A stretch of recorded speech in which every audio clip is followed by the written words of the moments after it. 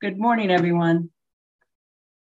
My name is Sherry DeLacy, and I am the board chair of the Board of Trustees for the Center for Spiritual Living White Rock. It is a genuine pleasure to be with you here today. We are so happy to have the very talented Linda Kidder as our musician today. Linda has performed in a varied number of artists, including K.D. Lang and Bon Jovi, while traveling across Canada, the United States, and Europe.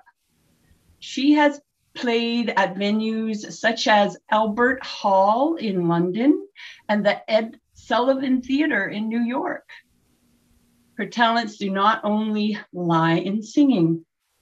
Linda is a bass player, drummer, sideman, lead, tap dancer, session singer for jingles and album projects, songwriter, vocal coach, and theater performer. What an incredible, well-rounded performer we are so fortunate to have in our midst. Let's give Linda Kidder a warm welcome. Thank you, Sherry. Let me just say that when I do tap dance, it's more of a comedy routine than anything else.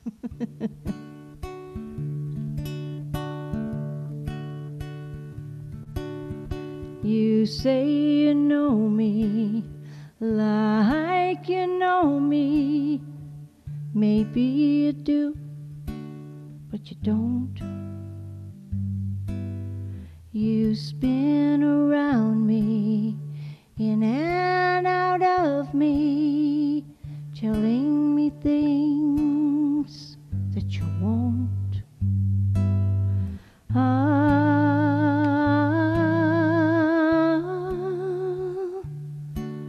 There's nothing I can do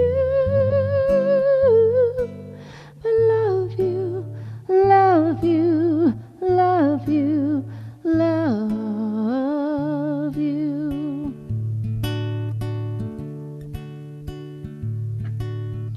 I am your sun, and you are my moon, heavenly bodies we two. I am your ocean, and you are my tide, pulling me back out to you.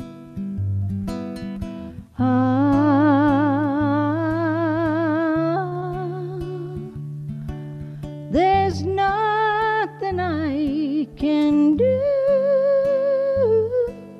but love you, love you, love you, love you.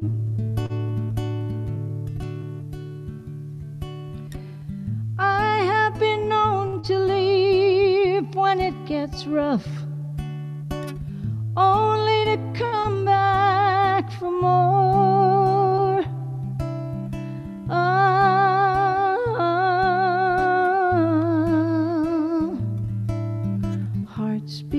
Hearts beating, they sing a song.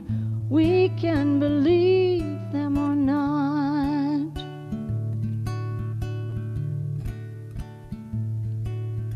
Write me a song, and I'll write you a song.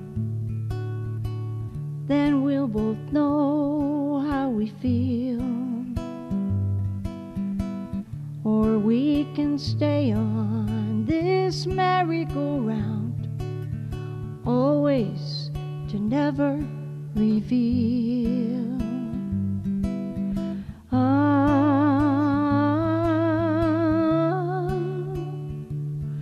There is nothing I can do but love you, love you, love you, love you.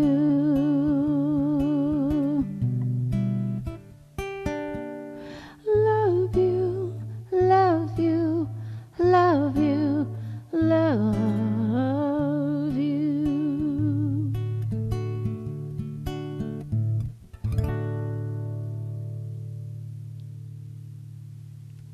Oh, Linda, love you, love you, love you, love you. Thank you.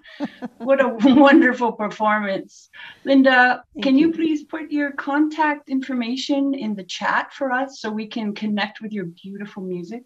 Thank you. I sure will. I'm pretty sure you have some CDs we might want to get our hands on, or where can we find your music? Yep. Thank you. Okay. And now I offer a warm welcome to any first-time guests. It is always interesting to know where you're zooming in from. So if you'd like to put that in the chat, that would be awesome. We'd be able to see how far and wide we're meeting from today. As we begin our gathering today as settlers on this land, we are honored to live and operate on the traditional, ancestral, and unceded territory of the Coast Salish peoples. We thank the First Nations who continue to live on these lands and care for them, along with the waters and all that is above and below. At CSL White Rock, we are an inclusive spiritual community and learning center. We teach spiritual principles and offer tools to use in all areas of our lives and on a regular and consistent basis. When we live by principle, life flows easier, choices are clearer, and seeming miracles are everyday occurrences. There is wonder in every day just waiting for us to live it. So let's start today. Okay, so far I've cried 3 times already today. Me too. The first with the introduction from Sherry that was just so beautiful, and Jill's meditation and your song, Linda. Wow, my heart is just flowing, full of gratitude and love for everyone here and for this community. I just first of all want to say I'm so excited to be stepping into this role. And I'm going to start crying again, because how perfect is it for me that my dear friend, Reverend Karen, is speaking today on my first day that it's announced that I am the spiritual director, because Karen was one of the very first people that I announced my dream to, that one day that I wanted to become a minister and that I wanted to walk this path. And she has been with me this whole journey through. And so Reverend Karen, she's been a minister since 2008 herself, serving first in Kelowna and Vancouver. And most recently, she was an interim minister for CSL Edmonton South. She's a former journalist and gifted speaker. She's presented at 3 of our Canadian New Thought conferences, as well as our SOAR 2021. She's a professional journalist for 20 years and regular contributor to Science of Mind magazine. And she has a deep passion for social justice and the power of visioning to bring community life through personal transformation.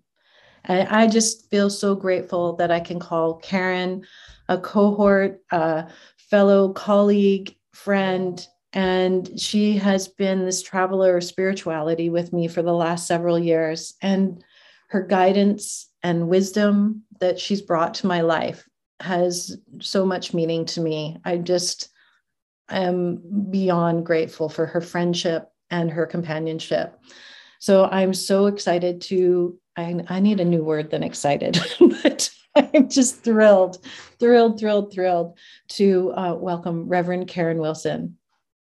Oh, I am, okay, number 4 for crying. And I got in tears with the dogs too. I'm such a big dog fan. But I really want to just extend my heartfelt appreciation for the board and its brilliant decision to invite Tamara into this, very sacred role, and to be supported by Home Office with some of the best people that I've come to know so incredibly well. You are in such amazingly good hands. And so I'm absolutely thrilled for my dear friend Tamara, and equally thrilled for the community, because this rocks. So just saying, it couldn't be better. So I'm very, very happy. So thank you too for the beautiful words that were spoken. Jill, truly inspired to pick that passage from Ernest Holmes. That was just fabulous. And Linda, so beautiful, those words. And I really loved, there was one line that really hit me in light of the talk that I want to do today, and that whole piece that you had about the in the song about got a right to, even though like a jury and judge says you've got a right to hold a grudge. Oh man, do so many of us get hung up on that one. So I think I'll just start there. It was actually came into my contemplation this morning. I had a vision of the scales of justice, and not terribly surprising really, because for two very pivotal reasons. One is that my father is a lawyer. So the scales of justice was probably one of the first things that I was told about, maybe even in the crib for all I know. And the second thing is that I'm, if you follow astrology, I'm a Libra. And the Libras are gifted as being the only one on the entire chart that doesn't have any connection to some kind of living creature. We just get a scale of justice, right? And so it's been a constant theme of mine to try and figure out balance, to try and move through my tendency towards judgment, which can make forgiveness very difficult, and moving closer into the concept of discernment as opposed to judgment. And also to find what I would call the middle way. Like when you have the scales of justice and you're trying to figure out, is there a right? Is there a wrong? What's really happening here? There's this literally weighing, right? And it goes back and forth and back and forth. And certainly through this pandemic, oh my goodness, have we seen a lot of this? You know, we've seen it in our external world. You know, we've seen it in politics. We've seen it on the ground. We've seen it in our homes, right? Where we've been spending lots of time with each other, and sometimes trying to figure out, where is that middle ground? Where is that middle way? What I've noticed for myself is that the middle way, and this is so Holmesian, of course, the middle way is always, always, always led by love. So whenever we're in that place of judgment, whenever we're in that place of getting really locked into, I'm right, the other person's wrong, what are we going to do? If we just ask that question, wait a second, don't I believe in love? What about that? We start to at least hear spirit speaking back to us in a way that we can start to maybe listen a little bit more deeply. It doesn't mean we have all the answers. I don't know that any of us are really expected to have all the answers. We're just expected and called to have the answers that are right for us as individual ideas, individual expressions in the eyes of spirit. That's what we are. So what is right for me and where that calling comes for me is not going to be the same as it is for you. But if we are all moving towards that bigger idea of love and a bigger idea of our expression of love, and keep coming back to that practice throughout our lives, every time we reach these little blocks that we come up against, then we continue to do that beautiful walk, that beautiful path that just opens up in ever greater ways. And we know that Ernest Holmes, towards the end of his life, he talked about the veil being so thin. And it's not like the veil just suddenly showed up and was so thin in that moment. The veil is always thin. And again, it's love that helps us to really break through to the other side and start to see that it's all right here. It's all right here in this moment. And we're human, and it's not always easy. So it's interesting that we would have, and it's kind of neat that Tamara would be wearing that heart, because the other thought that I'd had was that we were just last week talking about the power of love, right? We were talking about Valentine's Day. Some of you in your homes were celebrating it for yourselves, or you were celebrating it with your special loved one. For me, I know I made a point of inviting my daughter for dinner so that I could express my love for her. So there's tons of different ways that we were engaged in that practice. And so for us to come into this concept and this conversation about forgiveness after we've already opened that portal for love is exactly the way it always works. So when we're open in that place of love, we have a greater capacity to be able to engage in the practice of forgiveness. So forgiveness really is a decision. And it's a decision that we deserve. And I'm going to share with you that it's not only good for our mental and emotional health, but it's also good for our physical health. There's all kinds of things that it does for us in ways that we maybe aren't even aware of.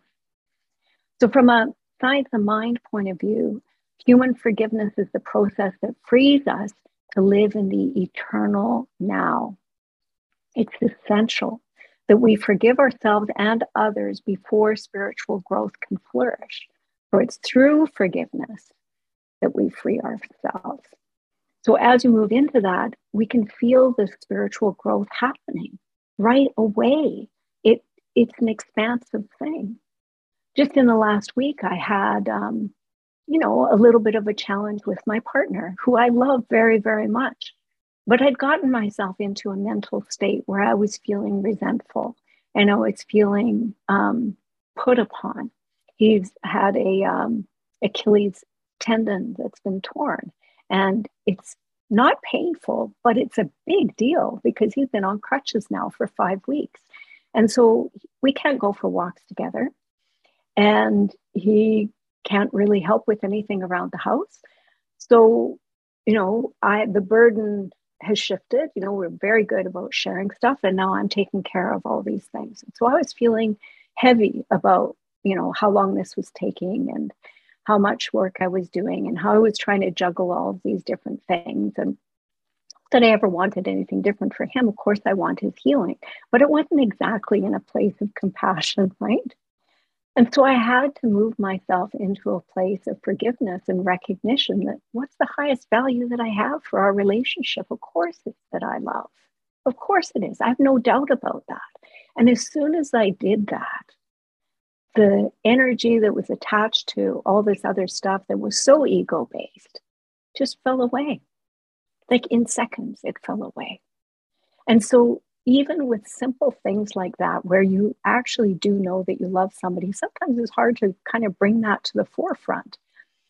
And reminding ourselves and being in a place of self-forgiveness, as Jill talked about so much, is also an important practice, because the self-forgiveness is a pathway forward. And everything always begins with self. So to not forgive and to hold grudges is to misuse spiritual law, and it's a rejection of the oneness principle of all life. So we tend to erect an insurmountable obstacle to our spiritual progress if we hold old grudges. And those mountains, they can get pretty steep and pretty big, but they can come down just as quickly. Here's a quote from the Living of Science of Mind. It says, God's nature is generosity and forgiveness. The universe has nothing against us and only desires our well-being. I'm going to give you another story, which you probably heard many times, but you might not have heard it in the context of a forgiveness story. And this is the Cherokee story about the two wolves. So there's a Cherokee grandfather, and he's talking to his little grandson, and he wants to tell him about these two wolves that live inside of us. And one of them is filled with anger, jealousy, greed, resentment, lies, and ego. And the other one is filled with joy, peace, hope, humility, kindness, empathy, and truth. And the child asks which wolf wins. And the grandfather, of course, says the one you feed. If you look at that list that he offers up, filled with anger, jealousy, greed, resentment, lies, and ego, those are usually the things, the emotions that we have that crop up when there is actually a call for us to forgive. We're usually angry because somebody has done something or said something that we don't agree with, or we feel like there's been an affront. We're jealous because we have some sense of ownership, that we believe maybe that we should have that and somebody else doesn't. These are sort of like the regular, I think Dante referred to them as the 7 deadly sins, right? The flip side of each of these is joy, peace, hope. All of these start to come forward when we are in a state of forgiveness. But I think the most important one is that one of humility. Because when we learn humility, when we start to really experience humility, we start to see, oh, I missed the mark there. Here I was pointing a finger right at the other person, and there were 4 pointing back at me saying, oh, maybe I need to be a bit more humble. I know that this pandemic has been incredibly humbling for me. It's made me and invited me to get to know myself so much deeper, so much more in a way that I really didn't before. I thought I did. And I'm sort of looking more closely at the little nooks and crannies that need a little bit of extra care and a little bit of extra healing, a little bit of extra self-forgiveness. I can also tell you that it helps with issues like pride. Pride is a big one. And if we pay attention to things from the point of view of pride, like I'm not going to bow down to that. I'm just going to say my piece and be done with that. And who am I to forgive that other person? Who am I to walk into that space? And as we sort of let that go and realize that this isn't actually about the other person at all, this is about who do I want to be? How do I want to live my life? Where do I want to come from in my life? Then I start to look at it differently. So many years ago, when I was going through some conflict with my father, I was living in Kelowna at the time, and he lived down here. And he would phone, and it would come up on the voicemail, right? I would see him. And as soon as it happened, because we were in conflict at the time, my heart would start beating, like seriously beating. And sometimes that would even get handshake because I was in such a state of conflict with him. And yet I knew I had to pick up the phone, right? And so I started to do some work on that. And what I started to do was, rather than lift the phone up right away, I took a few deep breaths and I just centered myself in love at that moment. And all I did was say hello. But the way that I said hello, mindfully said hello, was different. And it opened a window without actually having to say anything.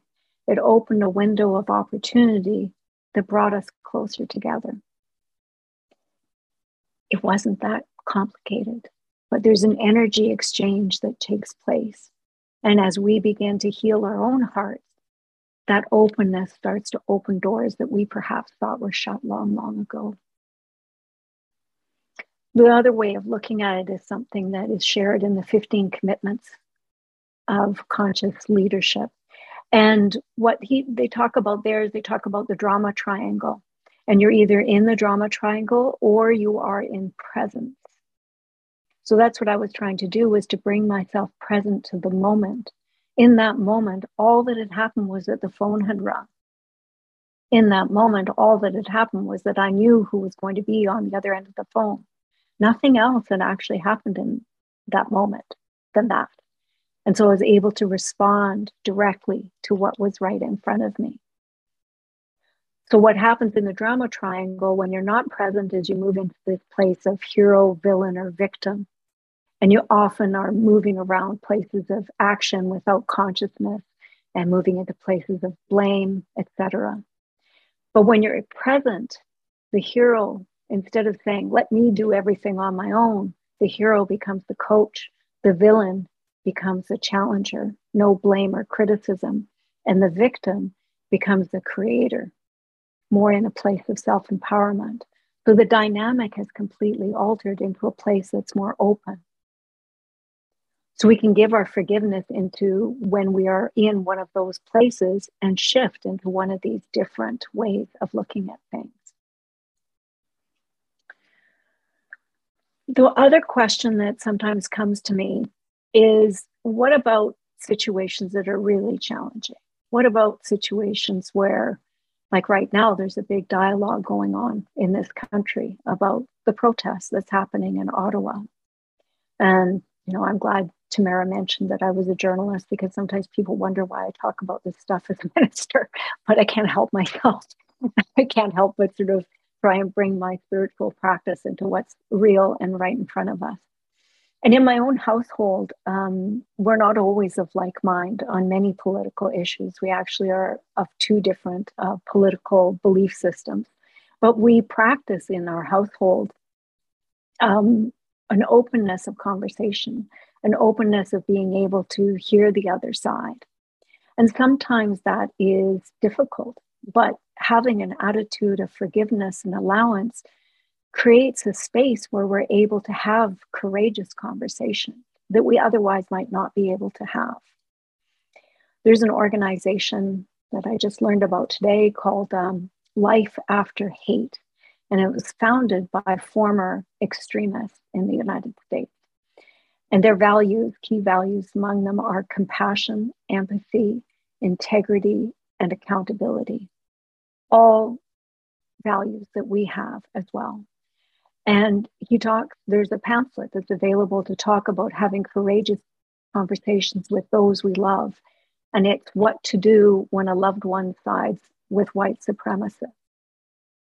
And it talks about how to keep the channel open, not to shut it down with black and white thinking, either or polarized thinking, but to keep the channel open, and how we can do that by inviting questions, how we can do that about showing that we care for the whole person, recognizing that there is a whole person, which is, of course, spirit right in front of us. And who do we want to be in that moment as we open that up for those people that we love, who maybe we are not seeing eye to eye with at the moment. The other question that I sometimes get asked on the issue of forgiveness, and this is maybe the toughest one of all, is, so what do we do if we're injured? How do we forgive the person who has done an extreme act to us or to a family member? How do we forgive, when bad things happen to good people, that whole line? How do we deal with that? And how do we deal with the situation where, classic case of, somebody's been murdered or someone has experienced sexual abuse? This is what I know about this, is that this is the self-forgiveness piece of it. It's not to make us a victim, but there's an opportunity sometimes to make friends with the injury.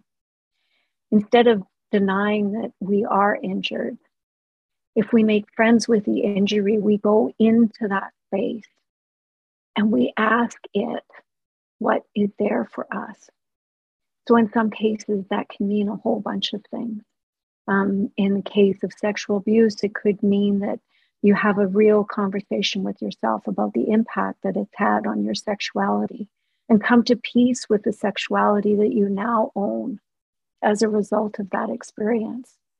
And with time, and or not, the love will open up, that for sure. But the or not part is, maybe there is a window into forgiveness of the other, but there doesn't have to be. It's about expanding that compassion and that understanding, and going as far as we can into the injury that we have, acknowledging it, not being fearful of it, and giving it permission to exist in our lives in a healthy way, so that it supports us and we can move and transition through that experience into something greater. I know that there were cases in BC, one case in particular, where a young woman in Victoria, 13 years old, so she was a teenager, she wasn't even a young woman yet, was murdered by a group of children. And Rena Verk was her name. And her parents made a decision right immediately to forgive. That was a conscious decision that they made, was to forgive the act of bullying that had taken place. That's a huge thing. And not only is it a huge thing, but neuroscience is now indicating that the act of inserting something like that as quickly and as efficiently and almost as surgically as you can in the moment of the actual trauma will reduce the future possibility of PTSD. It's like a circuit breaker. So the mind moves into a place of forgiveness before moving into a place of recurring injury, recurring agitation, recurring memories, triggers, all of that kind of stuff. That wasn't talked about so many years ago, so many centuries ago when we began discussing forgiveness. And yet, of course, Spirit knows. And we know because we can see the power of forgiveness when it's within us. I'm not saying any of this is easy. It's not easy, but it is a possibility. And it's a possibility that creates those courageous conversations, those reconciliation circles that are happening and continue to happen. I want to give you an example, and it's a really old example, but for some reason it was like the scales of justice showed up in my contemplation this morning, and this one showed up too, which was quite bizarre. And it was the old story of the Hatfields and the McCoys. I think I probably saw a cartoon, a Bugs Bunny thing, where maybe it was Yosemite Sam and his descendants or something got into a big fight. I can't remember. And I thought, you know what, I'll just go back and have a look at what the story actually was. And so it was two families, one family, the Hatfields, the other family, the McCoy, and they had a land dispute that was going through between the two of them. And the feuding began in 1863. They were both Confederate people. So they didn't have a political disagreement. This was strictly a disagreement over land and entitlement. But the upshot of the whole thing was that between 1863 and the trials that finished in 1901, 1863 to 1901, that's almost 40 years, more than a dozen people were murdered on both sides. There was a massacre in that time. There were all kinds of things that happened back and forth and back and forth and back and forth. And from a distance, maybe we can kind of look at it and say, how ridiculous is that? And yet, here we are, right? And yet, here we are. This is what happened. And so many years later, they finished all the trials, 1901, and many years later, 60 plus descendants gathered in 2003 from these two families, and they actually signed a truce. They signed a truce and created a June 14th Hatfield and McCoy Reconciliation Day. So they wanted to change the story about the idea of those two families symbolizing violence and feuding and fighting, and transform it into a story where they remember. And this is what they said in their piece. We ask by God's grace and love that we be forever remembered as those that bound together the hearts of two families to form a family of freedom in America. It's never too late for us to extend that loving heart and that forgiveness. And for, you can imagine, generations, that stuff is embedded in each of those families, right? That trauma, we know that from the World War I, World War II, it lives in us. And they were not just mentally, individually willing to set it down, but they were willing to put it in writing. It ends here in our hearts. It ends here in our hearts. So I think that there is a lot to say about the hidden power of forgiveness. It's not about ourselves. It is about ourselves and not just the other. It's good for our brain neurologically.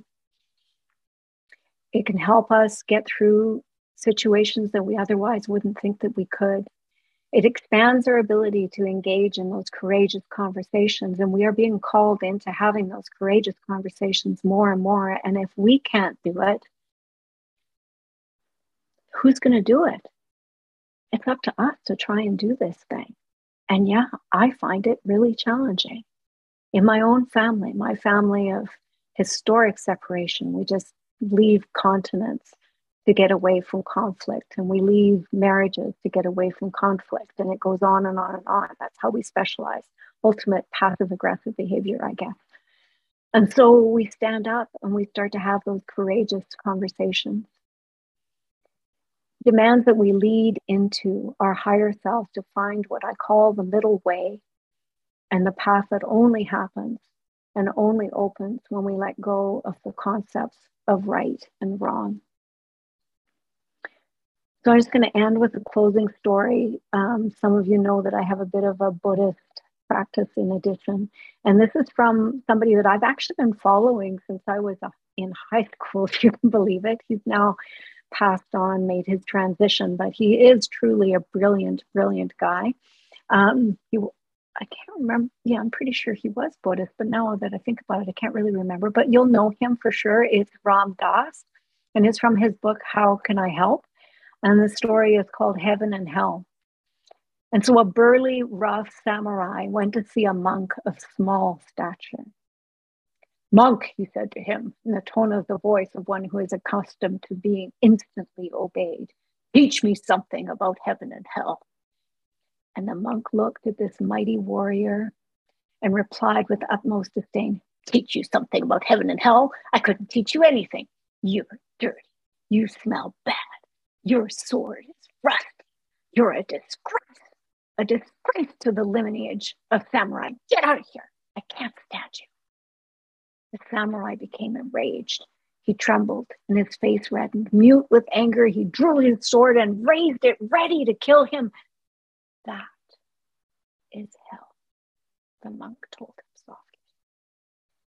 The samurai shuddered at the thought of the compassionate submission of this little man who had risked his life to show him hell. Slowly, he lowered his sword, full of gratitude, and suddenly at peace. "And that is heaven," the monk told himself.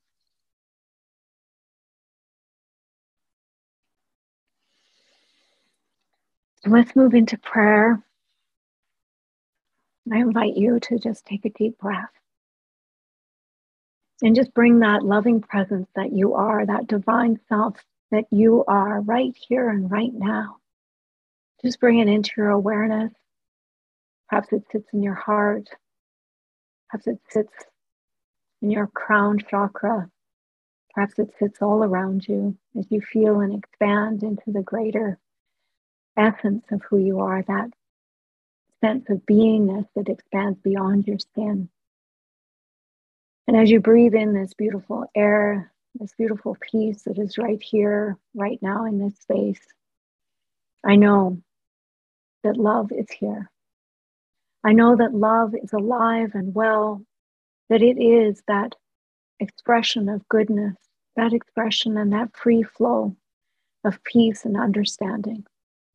I know that each one of us here is filled with the idea and the concept and the experience and expression of compassion. I know that love lights the pathway forward, and I know that we courageously step into that path in our ever-evolving experience of life, knowing that we are divine expressions of that one mind consciousness, and that we recognize and see that one mind reflected back to us through hearts, through minds, through whispers, through still moments. We see with our heart, mind. And so I allow this to be the truth that is, knowing that it is the fullest expression offered here in this moment. And I allow it to expand and grow within my being in gratitude and faith, knowing that the law is already underway, ever flowing with ever goodness. And so it is. Thank you, everyone. But if you've been nourished with our gathering, as well as our weekly and monthly programs, including circles, know that any gifts of all sizes are welcomed. That what a lovely demonstration of the law of circulation to receive and to give. And know that your contribution makes a difference, a positive difference. So knowing that you can donate in 3 different ways. You can give online, but if that doesn't work for you, you can also mail us a check or send us an e-transfer. And all of this is Nancy, I think, is putting in the Zoom chat for us. So thank you. Yep, there it is.